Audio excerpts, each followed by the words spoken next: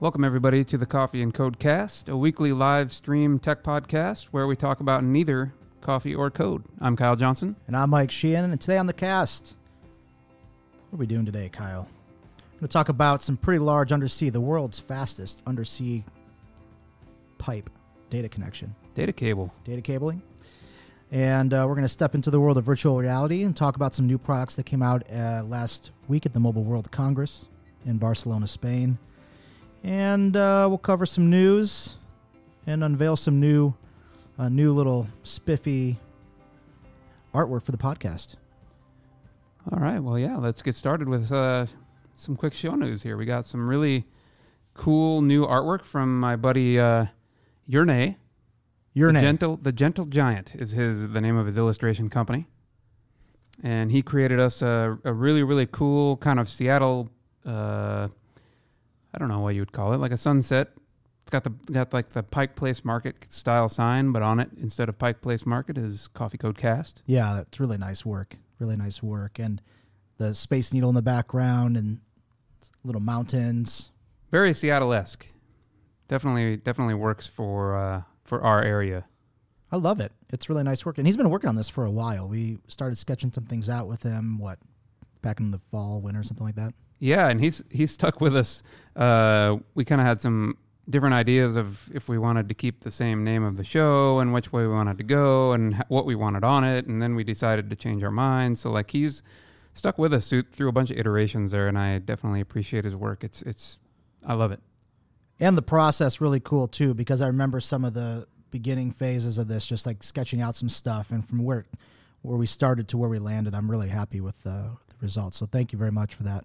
It was a fun process, too, like watching him do the storyboard, or what do you call it? A mood board is what he called it. Okay. So he put together a whole bunch of different ideas that he found online of different podcasts and their artwork, and even some stuff that was not podcasts. He threw on the mood board and then shared that and was like, well, what do you like here? What do you dislike? Yes. Just to kind of narrow down in on an idea of what the artwork might end up becoming over time. And yeah, it came out beautifully. So if you listen to the podcast on an app that supports artwork, go ahead and check out the new artwork. Otherwise, I'll make sure to post it also on the show notes on the website. So be sure to check it out. It's really, really great. We'll have to update it next week on the YouTube stream. I don't have it up there right now. Yeah, on the live stream. Yep. So be sure to go visit his page too. His artwork is fantastic. You can visit his work by going to www.coffeecodecast.com/gentlegiant. Love it. That's awesome, man. Thank you very much for the work on that. Appreciate it. Moving on, there's been a erotic photo hunt spotting. Discovery. Shout out to Allie G. She was at... I got a text like... We better stop here. Before we take a step back here. Yeah. 2 episodes ago, we talked about one of our favorite little taco places back in Omaha, which happened to, unbeknownst to me... I can't believe you didn't know about that. I didn't know. But apparently Mike's favorite portion of the taco joint was the erotic photo hunt. Well, that might be a stretch. I don't think you quoted me. I don't think there's any quote of me saying that. Okay. Well, yeah, it was. Like, somebody brought it up in the office, and then it triggered a memory of, going to Alvarado's in Council Bluffs and waiting for my hangover food to arrive, pop a quarter into the little machine and play some erotic photo hunt. And so we were talking about it after that. We were talking about it with some people, and like a week ago, probably shouldn't have been on Teams. It was like I got a message on the work chat that one of my coworkers, Allie, was out at this place in Fremont Ballard area, Freelard we call it, and sent a nice big. It's an updated photo of erotic photo hunt, much better resolution than it was back in those days. Well, it's funny that you say that too, because at some point, and I believe, hopefully, I did this at home, but I looked up exactly what you're talking about. I think it was actually for the show notes of that episode, which would have been episode 24, I believe. Yeah. And I was looking for a link to show people what erotic photo hunt might look like or what it was or whatever. Well, Eater.com came up.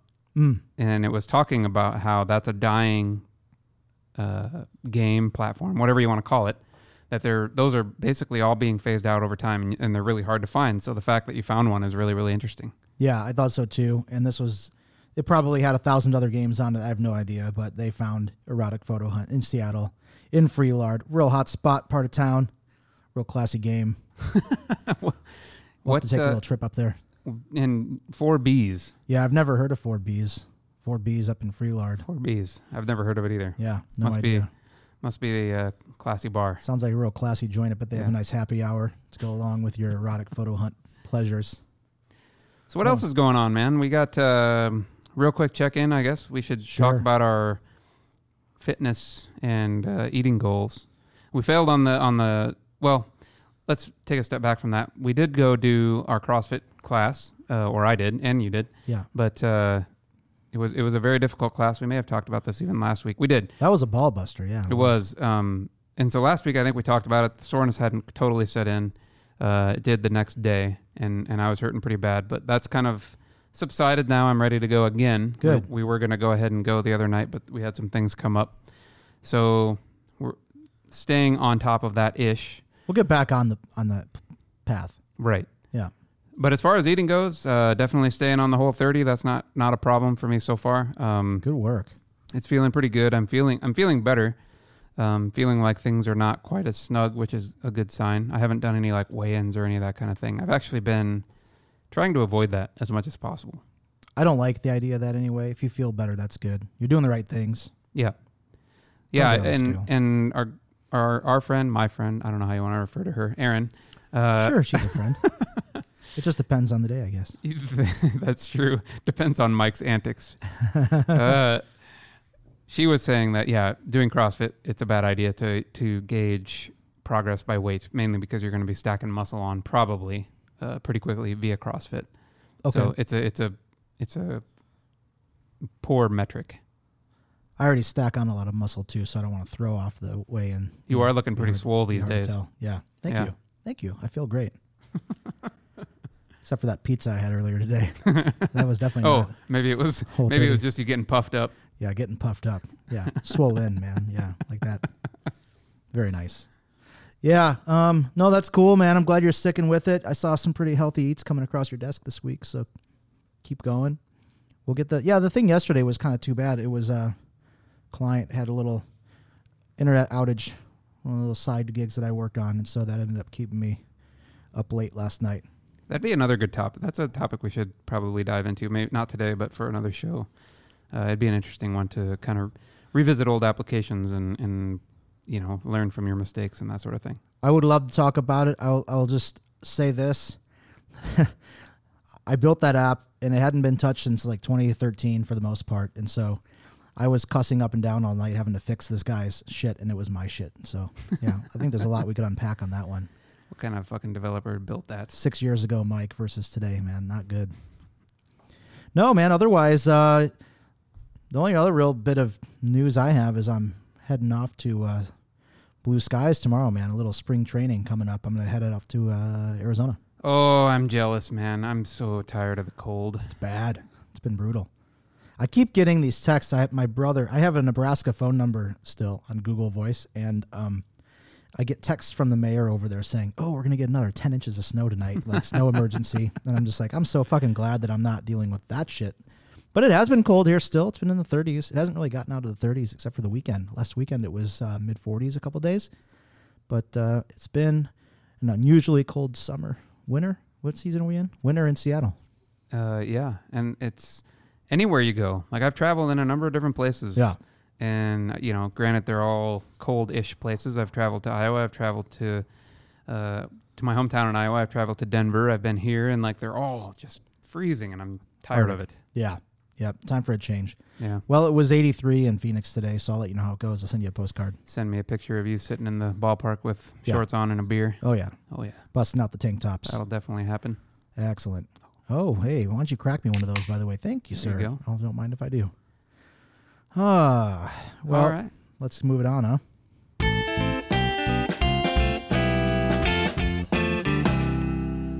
So the Mobile World Congress, big event in Barcelona, Spain last week. Lots of cool news came out of that conference. But the thing that I was really excited about that I was talking with you the other day was about the different modes of reality. So mixed reality was a big topic of discussion. Of course, Microsoft came out with an update to the HoloLens, their version of their mixed reality headset, I guess, if you want to call it that. And so, yeah, a lot of cool things that they showed on the demo there we can unpack. But before we get into that product, I thought it was interesting reading up on this subject. Some of the differences, like somebody had called out Microsoft and said something about their virtual reality or their augmented reality, and they're very quick to correct them and say, no, it's not virtual reality, it's not augmented reality, we're doing mixed reality. And so I thought maybe we could just do a quick high level, because I didn't really know all the differences. I think I've used those terms somewhat interchangeably, thinking they're about the same thing, but they're a little bit different. So HoloLens is it a relatively new product, or were they, because I feel like I remember seeing a demo of something very similar, even say a year ago about this time. The first version came out in 2015-ish, so yeah, a little while ago. Well, almost 4 years, I guess, now. And so this is the second major release that they've come out with, quite a bit improved. But yes, they've been in the space for a little while now. So the cool thing is it's well, I guess to describe what HoloLens is, if you're not familiar, it's almost like a helmet or something, or a hat that you wear, right? With like a visor that's more or less a screen, right. Correct? Right. And then it's, in this case, I guess there's a number of these different products that are created by game companies or by Microsoft or whomever the case may be. Google, I think, has their own. Some of them like go completely over your eyes, right? Whereas this one's kind of, like I said, just a visor. You can almost think of it as like like a cycling visor, or a motorcycle visor or something. Right. So it doesn't totally like block out your surroundings. So that's an important distinction too when we talk about virtual reality versus augmented or mixed. And so just, yeah, like compare that to your Oculus. You're thinking of probably like an Oculus, or what's the Google Daydream, I think is what it's called. Google had one too that you could connect to. I think maybe that was even you put your phone in it still. That was the cardboard one that you could make, maybe? It was post the cardboard. The cardboard was a different one. Okay. But there was Google made kind of this really nice looking. It kind of had the same material as like this on my keyboard, but a nice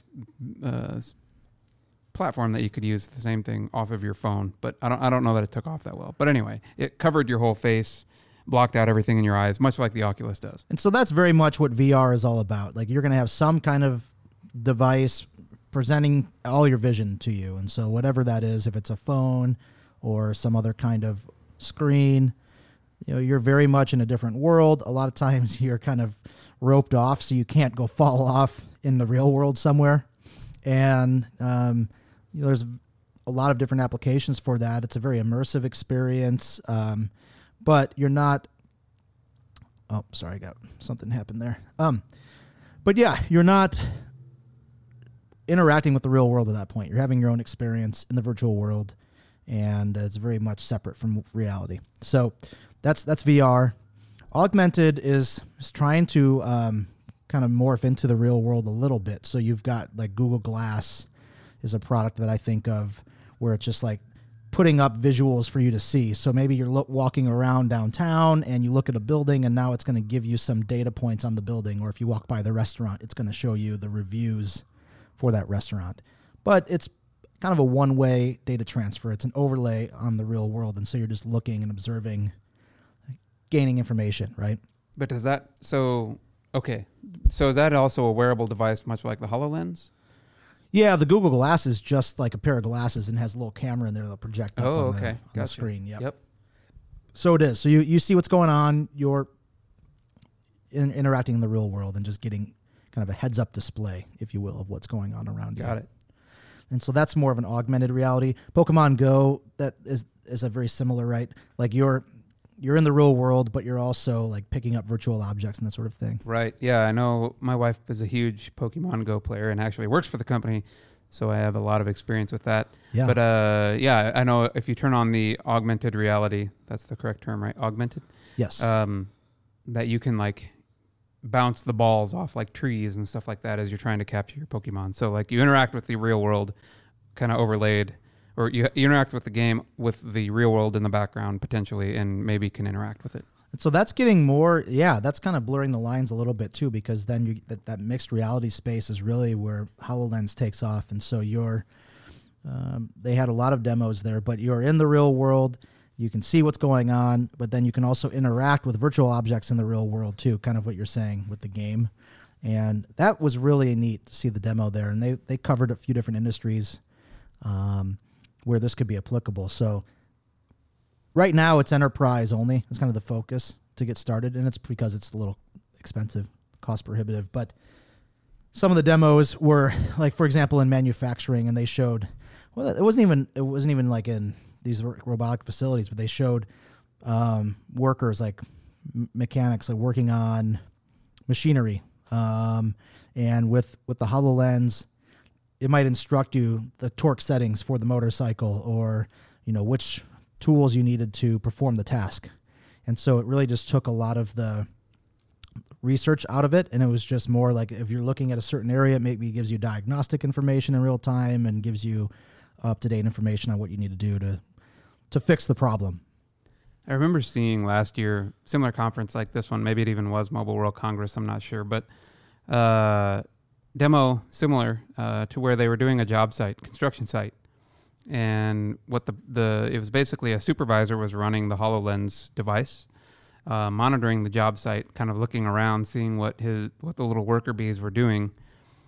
And it had a couple of different demos that they were showing. Number one was like an example of, some guy that needed a saw, a specific type of saw, and he didn't know where it was. Somebody left it in an area and he didn't know where it was. So like via HoloLens and some kind of tracking chip in the saw itself, the supervisor could kind of look around, figure out exactly where the saw was, and point the worker to the direction of the saw. All right, that was one example. The other example that they gave was like using HoloLens to define these zones that workers should not be in, right? These are unsafe areas.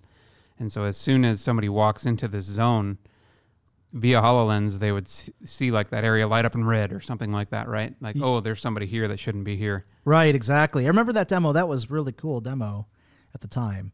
And so, you have kind of this up-to-date information. You could imagine that if police had access to HoloLens, it could be a little scary, right? Because now, like, offenders, they can point out in red in real time and know exactly your background without, I don't know, that could get a little creepy there, but that's the idea, to provide real-time information and overlay it on the world. And then, some of the demos that they gave last week were even more than that, where you had a patient laying on a table and all of the doctors had HoloLens on.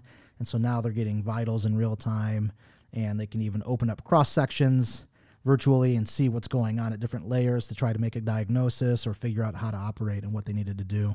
Or even taking that a step further, maybe you have, let's say, a resident or somebody who's not experienced with surgery, right? But behind, via this HoloLens, they can be looking at the person, looking at the patient, doing some sort of procedure, but in their ear and with visuals from the HoloLens, they now get help from like a very experienced surgeon that maybe is on the other side of the country or something like that. Yeah, absolutely. But can see everything that's going on and bringing people together to make things safer. Right. Have more eyes on the problem. Right. So it was really cool to see the demo for HoloLens here that they showed. And it went from being, the one last year that we were talking about with the job site was very much a visual. There was no interaction, right? You were just looking at all these things and being like, oh, I see a problem. I'll use my radio and I'll call or something like that. Whereas now there's actually like controls that you can use. You can use your hands to control different things that are in the virtual world. You could even use your voice to input things if you needed to. So there's a whole bunch of different things that they've now added that are making it much more powerful than it was even a year ago. Yeah, no doubt the hardware is getting better. I would say on top of that, some of the big announcements came around cloud, around Azure services that are coming out. So a couple big ones that they announced were what they call spatial anchors and remote rendering. And so the remote rendering is very cool because with this now you can take some of those really complicated renderings up to the cloud and on the edge, and then they'll push it to the device. So it's really just streaming information to the device. All the heavy lifting's happening in the cloud. And so you have a lot more power now. They don't have to beef up the hardware of the HoloLens to handle some of these processes. It can just stream it over. And that makes a lot of sense. Like there's in like if you start to think down the road, like 10, 15 years down the road, like there's no way you can put enough horsepower into a device that you're going to wear around comfortably to put all these different overlays and do all these things that it needs to do. So like being able to put that in the cloud and just basically make your screen in your HoloLens kind of a streaming screen of information is way more makes way more sense. Yeah. And for other low power requirements and that sort of thing, if you want it to have any kind of battery life in the field, then you're going to have to rely on more heavy hitting processors that are wireless that can handle it for you. So another thing in the demo that I thought was really interesting is at the very beginning of the demo, she has what looked like almost like her computer screen like in front of her. So her HoloLens was projecting this computer screen kind of, if she looked left or right, like it stayed right in front of her, right? So she was always looking at it. Yes. But then in another demo, there was a different scenario where it was, I think it was a wind turbine farm or something that was kind of being simulated, and that stayed put, right? She would walk around it and be able to interact with it like it was a physical thing that was staying in place, which is really fascinating that it can do either one or both. And I haven't seen anything like that before. Yeah, different modes that you can configure these objects. And, well, you probably saw like they had the piano demo. That was an awesome demo. So they brought up a grand piano or keyboard, and she wanted to play. And so just by pressing in the virtual space was in real time, like making music. And that was really fun. And then, yeah, to your point, like whether you want to follow or not, I think the demo, they had a browser with Microsoft Teams running virtually, and she wanted to have that with her when she was doing the walkthrough, and so put it into this like follow me mode. And then now like walking around, checking out other things, like the browser was always kind of off center a little bit, but following her moves around in 3D. The piano demo I thought was really like, number one, cool. Like the fact that you can do that is amazing. But on the same token, like I would have really loved to have seen something more complex out of that one. Like I'm sure it's probably very difficult, but she played like chopsticks or something very simply, one finger at a time, right? And then kind of just did like a from end to end on the piano, which that was cool to see. But it would have been really powerful if they could have played something more sophisticated through that. But I mean, the fact that they can do it at all is amazing. It's come a long way in a short time. It's going to get better. And with their focus on enterprise. So yeah, the price right now, price point $3,500. Enterprise it's not only. A cheap price. Yeah, it's not going to be for gaming or anything like that today, probably, unless you really want to go crazy on that. But they have some software that they have already released that try to make it more accessible to developers who are trying to build things at a commercial level. Like I think the guides kit was one of the things that they talked about, where that could be used for training and manufacturing and like help people even like spot learn on the job. I have another I just kind of thought to myself of another instance of this that, and I think would follow into is it mixed reality? Yeah. Where I can't remember, I think it's made by Niantic, or they're working on it. They have a video out, and effectively what they're trying to do is make it able to where you can play laser tag. Like, so the demo is them in a pretty large room. There's no obstacles or anything like that, but they're in a large room and they're all like holding their phones up, walking around, and then like you can fire at other people that you see in real space, but the phone on the other end somehow knows how to detect that whether they've been hit or not. Right. And so it's a virtual game, but it's using real life players that are moving in a real life world. And then, you could conceivably add obstacles that are virtual. So now you can't hit the person because it's now bouncing off some virtual object. Right. Which is really fascinating. They're still working on it. It's something that I've seen in a YouTube video that I'll link in the show notes. But I think that's another example of mixed reality here, right? Absolutely is. Yeah. As long as they don't obscure the real objects, everybody should be safe.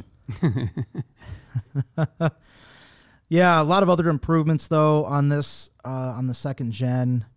So that I think they said they doubled the field of vision from the first one. And that's the other thing too. If you're looking at Oculus, we've had some VR headsets in the office before, and that's one thing that has been slow to improve is just the resolution, right? Like it can kind of make you a little nauseous even just because it's good but not quite there yet. It's almost like looking at the old 640 by 480 screen. Everything's a bit pixelated and not entirely in focus. What I would contrast that to what they showed the other day, which looked very high res, very high quality. So it was a different visual experience than I've seen with other types of headsets. Yep.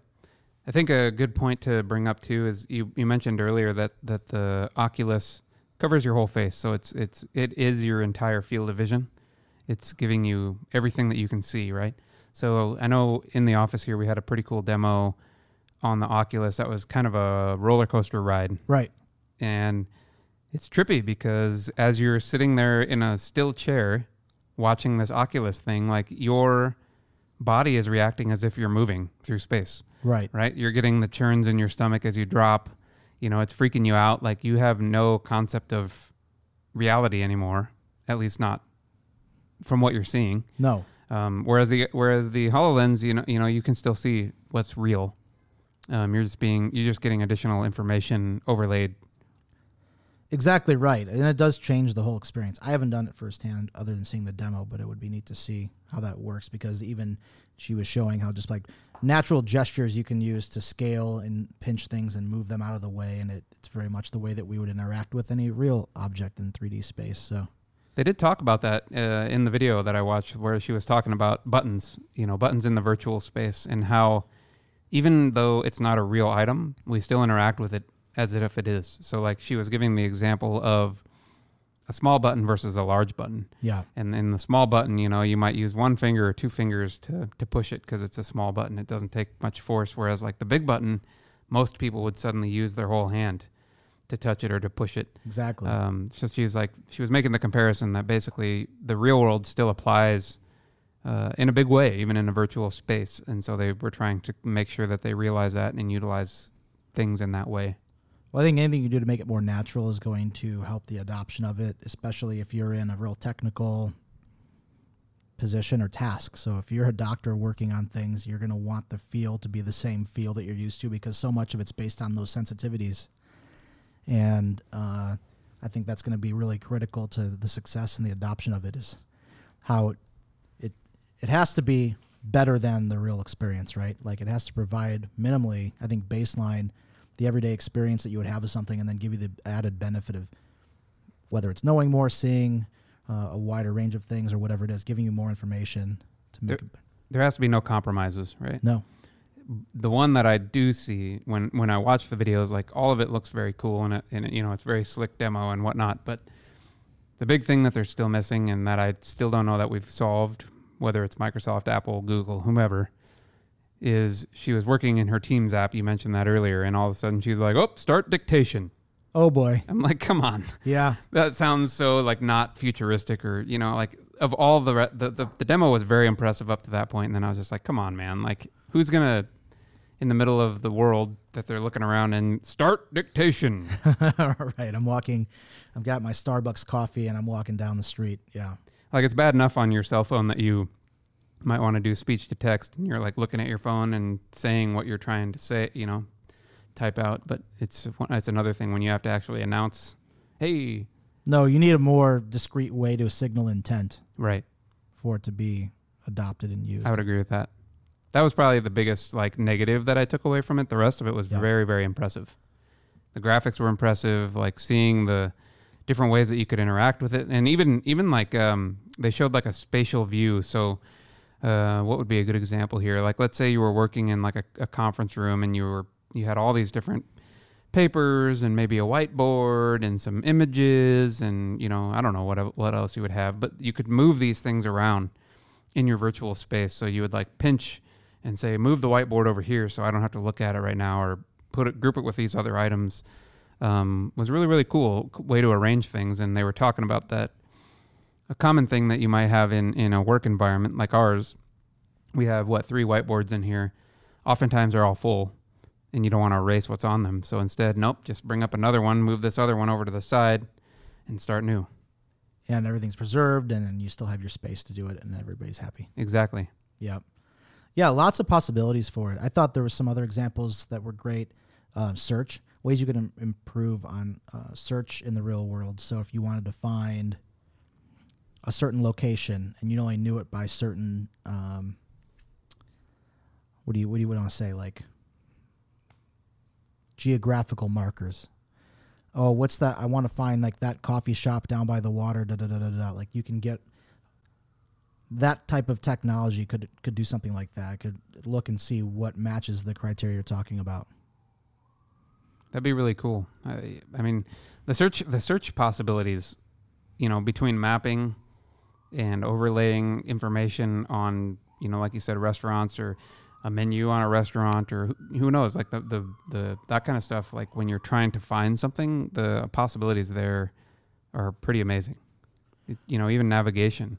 If you started to think about using this outside of a job site, like if you were on a bike, in a car, whatever the case might be, like being able to navigate. Yeah, and I would think that having that type of technology would be safer than having a GPS or a screen off to the side, because now it's an overlay, and so you're less distracted. I guess the science will have to prove that out, but in theory, your eyes are still focused on the road and your surroundings. You just have some visual aids. It's like reading a street sign when you're driving down the street. Like you're going to see these things when you're going by. Now there's other overlays that say, go left here because traffic's better or whatever.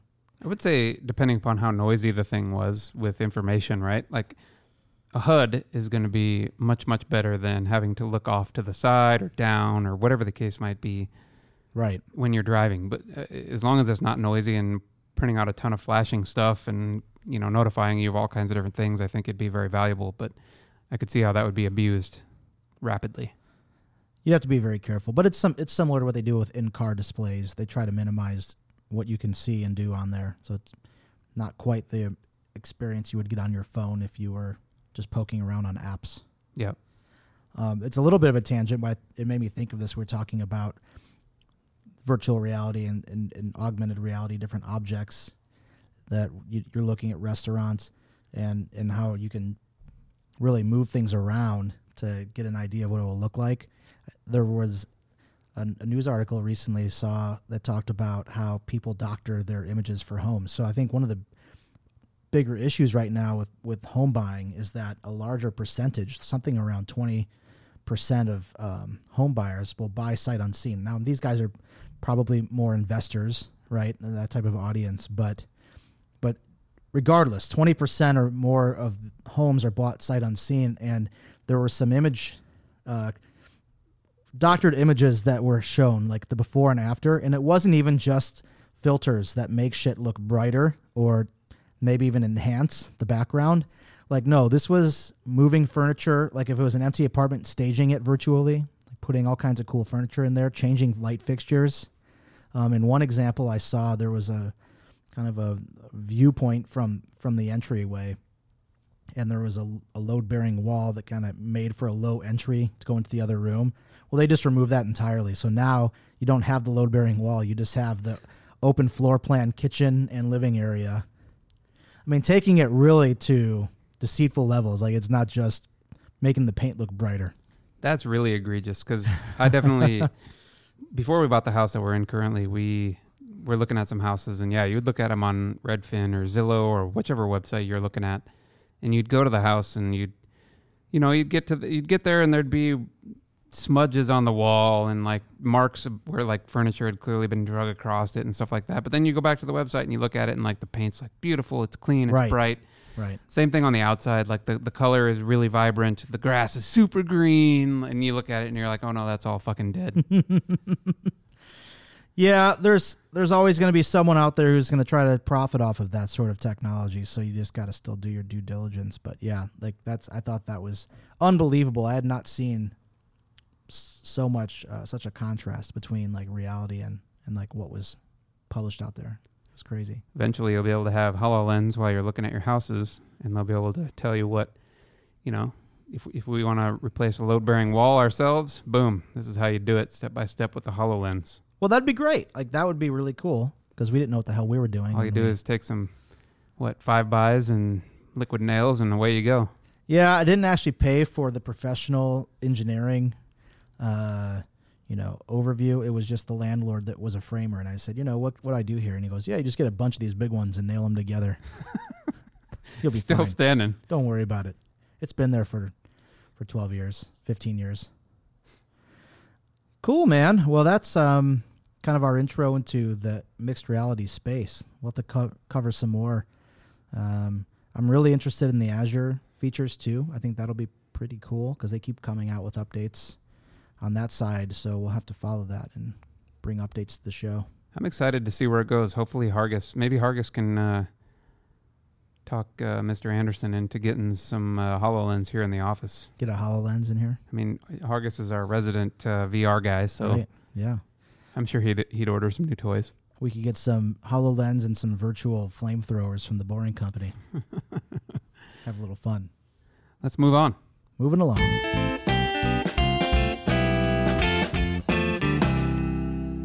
I have great news on the show today. As always, oh God, what's every this week about? we have some Tesla news. No, dude, kill it. Oh, geez, what's going on now? Elon get arrested yet? Yeah, maybe by the SEC. I don't have that news, but other news: Tesla finally offered their Model 3 for $35,000, which is something they've promised ever since they announced the vehicle. That was actually what I was going to go for originally, was the $35,000 model, the entry model. But they finally have done it. They finally have launched it. It's for sale and available. It is somewhat restricted. It looks the same, functions the same. It has limited miles. Obviously, you're not going to get the fancy rims and those types of things. And they've taken a few things out of like the center console that are kind of nice.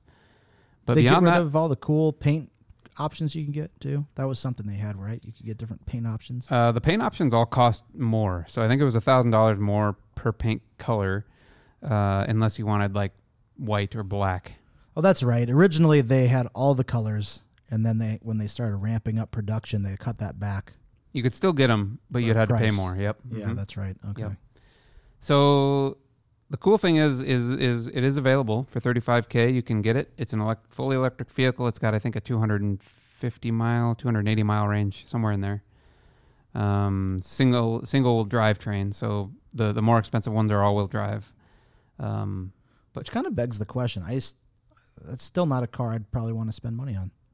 It's tough. Like, I mean, the Tesla supercharger network is pretty robust, but I mean, if you can only go 250 miles, that's not really that far.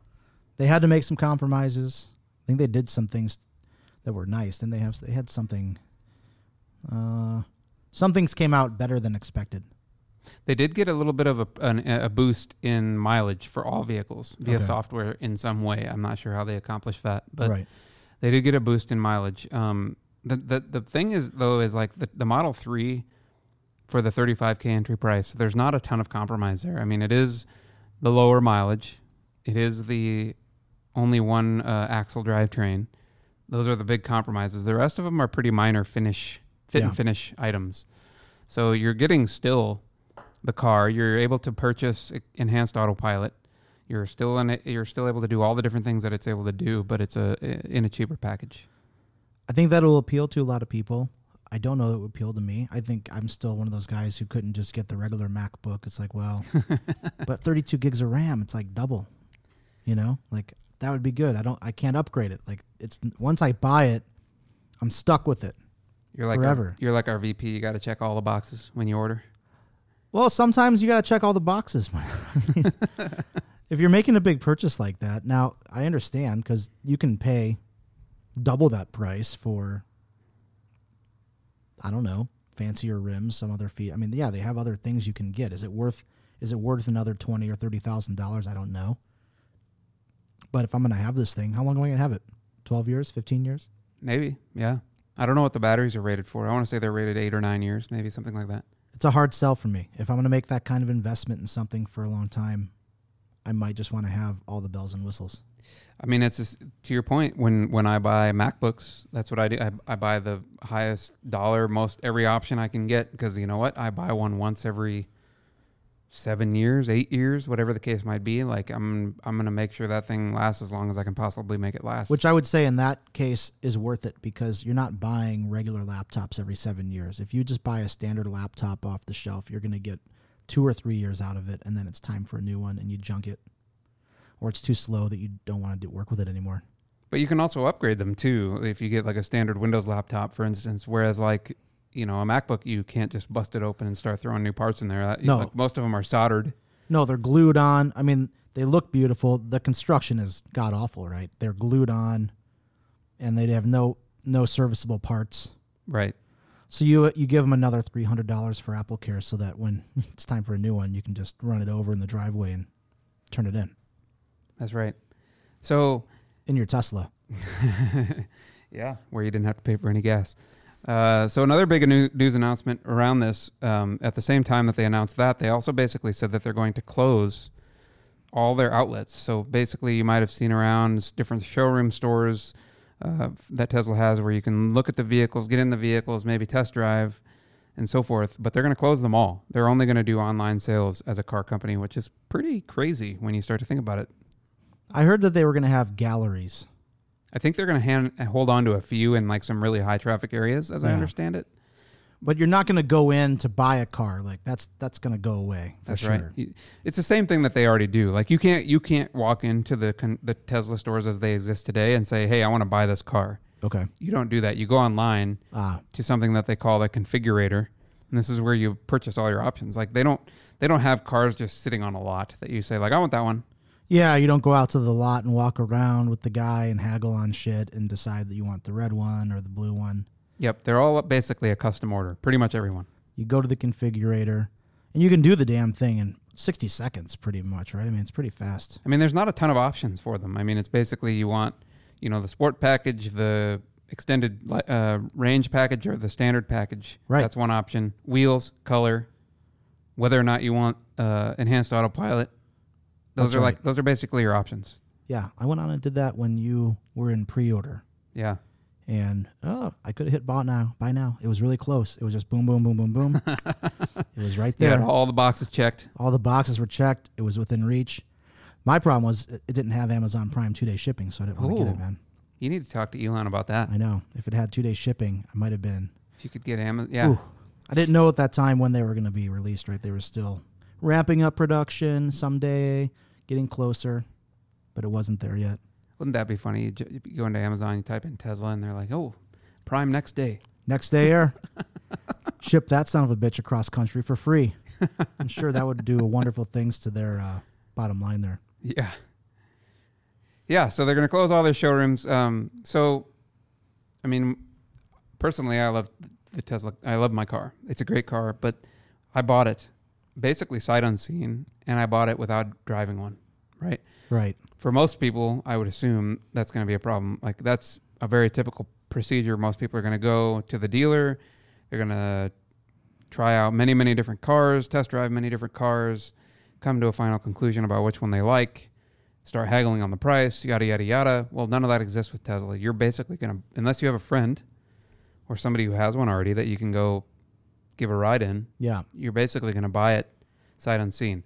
So what Tesla does to negate this a little bit, but it isn't, I don't believe that this is a good way to negate it, but what they do is they say, if you purchase the Tesla from us, we will guarantee your money back for X number of days. I don't have that number in front of me, but for a certain number of days, you can effectively drive this thing for no cost. Fun. It's kind of like the Casper mattress, but return it. Yeah, kind of. A little bit more exciting. The same type of idea. The problem is, though, like, most people don't have 50 grand laying around. Right. So, like, chances are you took out a loan or something against this car. So, great, I can return it. But now I got to eat the interest or pay back the loan. Like, it's not as simple as it may sound, right? That's right, yeah. So, I don't know. I don't know how this would work. I mean, I totally get that there's a lot of overhead there with showrooms and all that kind of stuff, and they have to pay, real estate and all that kind of stuff. But I don't know. The jury's out to me as far as that if this is a effective way to sell cars. I mean, you're going to get the Tesla enthusiasts like myself who are going to bite real hard on it and have no problem. But the person that you're going after with the $35,000 base model, probably not that. I don't know if I entirely agree. I think that could appeal to the millennials, even though they're getting away from cars, just because they want to have a simpler experience. I think that if you really wanted to know what it was like, you could go on Turo or some of those other sites where you could rent one That's a fair point. I hadn't considered that. Or maybe you'd get one in an Uber. I've heard of some people doing Uber with them. I've never had an Uber Tesla. That would be fucking cool, but it hasn't happened to me yet. And I've been on Uber for 6 years, damn it. But maybe I'm just picking the wrong one. Maybe they're not showing up in Uber Pool. Probably not. Yeah, you probably have to do Uber Black or whatever the high-end one is these days. Yeah.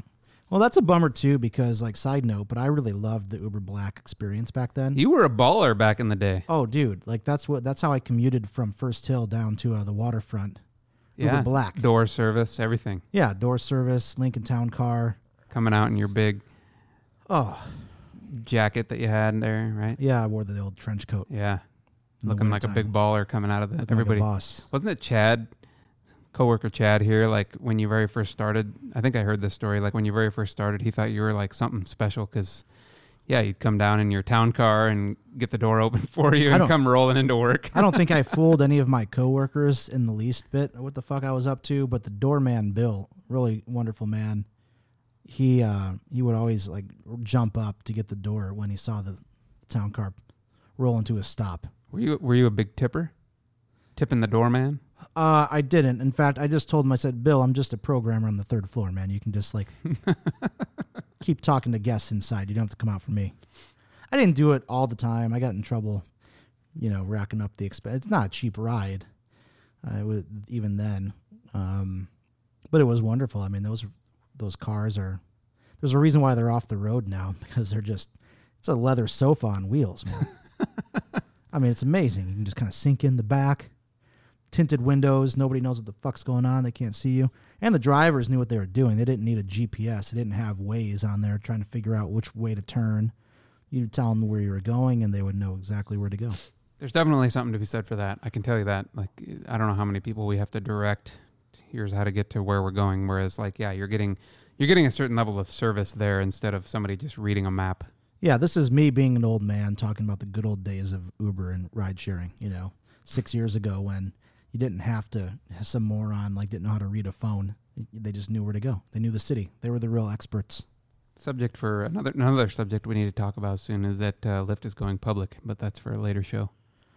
I did see that. We need to talk about that. Dara from Uber gave them a big high five, big kudos online.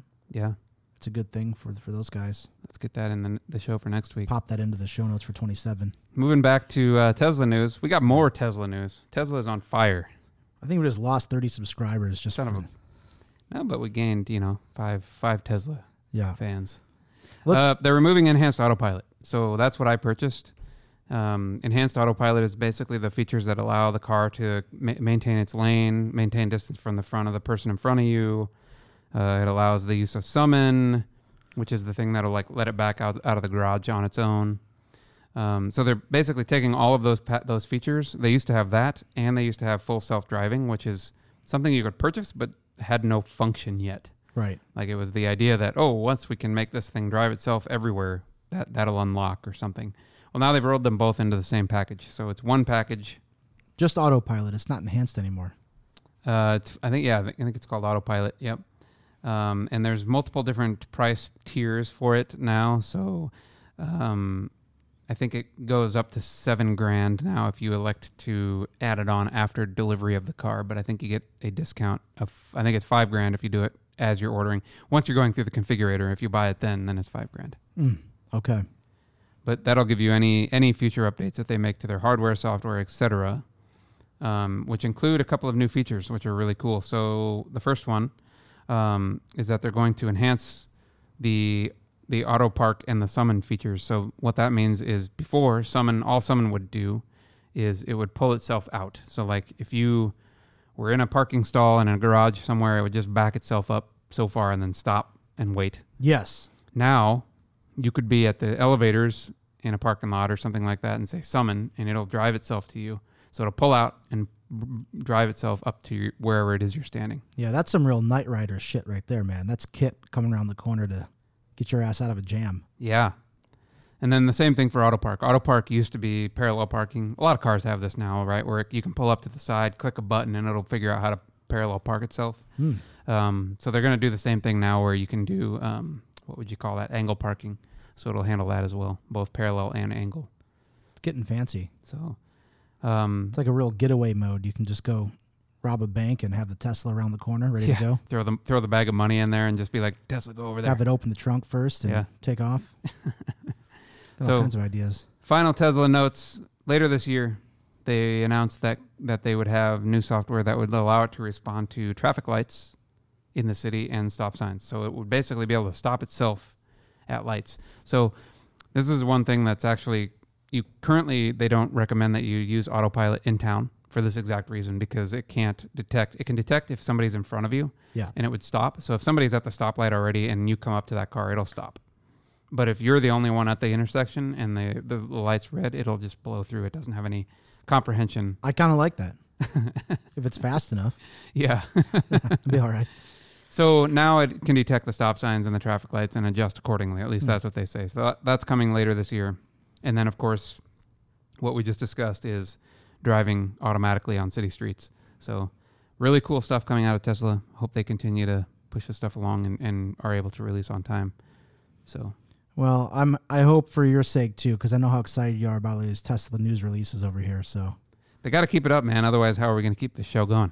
I don't know, man. We haven't even gotten any sponsorships or free banners or even a fucking sticker from them yet. So I don't know what we're doing this for anyway. Elon. All right, there's got to be something in here that doesn't involve Tesla. Oh, yeah, this is cool, man. This is that joint venture between Facebook and the Google. Yeah, so... No, Microsoft, not the Google. Microsoft and Facebook. Yes. Yep. So you've heard about undersea cables. Like, these are the cables that are able to connect basically our worlds, right? Right, yeah. And I thought there was only a handful of them, but these fuckers are everywhere. I mean, all these guys are building newer, bigger, faster undersea cables connecting the whole world all over the place. And they're huge. So I think this one... I guess I don't have the map in front of me, but I think they run to like kind of the corner of Africa or something, don't they? I think. Well, they're fucking everywhere. I mean, they'll go from the East Coast over to Europe. Oh, here we go. Sorry to interrupt you. Runs to Spain to Virginia Beach in this case. Holy shit. Bilbao, Spain to Virginia Beach, Virginia. Yeah. And I think from what I understand, many of them terminate in Virginia for whatever reason. Yeah. Because they talk about in this article that we're going to talk about here that many of the big players, Microsoft, Facebook, Google, have some sort of presence in Virginia at this area where all these cables come in because they want to be as close to the termination point as possible, right? Yeah. Faster speeds, lower latency. Yeah, of course. So the story here is that Microsoft and Facebook partnered together and they created a new undersea cable or laid an undersea cable. And this thing's crazy. This thing set a record for data transfer. Couple, what is this, like 5G speeds or what? Yeah, it's your new 5G. It's 6G, actually. Oh, Trump wanted that last week, man. That was pretty quick little turnaround time. Well, whatever Trump wants, he gets. That's a whole other show. What are we doing here? We're talking about 9. Tell me the stats on this thing. It's just fucking... You can't even comprehend how fast this cable is. So this cable has a theoretical capacity of 160 terabytes per second. Terabits. Bits. Terabits. I mean, that's fucking great. It's a small b, right? TB? It is a small b. T little b? Yes. Terabits per second? Yes. Yeah, that's insane. Yes. That's still crazy. That's terabits. I don't know how many you could stream like the Library of Congress in 2 microseconds or something like that. Yeah. So they basically currently haven't turned it all the way up, right? As I understand it. So they've only tested it up to 9.5 terabits per second. Crazy. But it has a theoretical limit of 160. So they're not even pushing it anywhere near what it's supposedly capable of. But yeah, when I read this and I saw these numbers, I was just like, that's insane. It's a 4,000-mile cable. Right. Like the sheer length of this cable is mind-blowing anyway. I mean, if you look at the photos, they show what I'm assuming is just some kind of specialty ship that houses all this fucking cabling so that they can kind of unspool it as they move along. And this is not really even a cable. I mean, if you really break it down, this is a monster pipe. Lots of protection, lots of layers. It's really impressive. And it's a 20% increase, 20% improvement for each pair. So it's many, many fiber optic cables. Right. That all are inside bundled. The sheath that you were kind of just explaining. Yeah, the technology that it uses is something that the phone companies used to do. I mean, this is on a much larger scale, of course, but they're using QAM, which I will just dip the toe in the technical for a minute, but that's quad amplitude modulation. And so what they're doing is for each line, they're able to rotate the sine wave varying degrees to use the same line for multiple transmissions. So I don't know. I'm guessing here it says 16 QAM.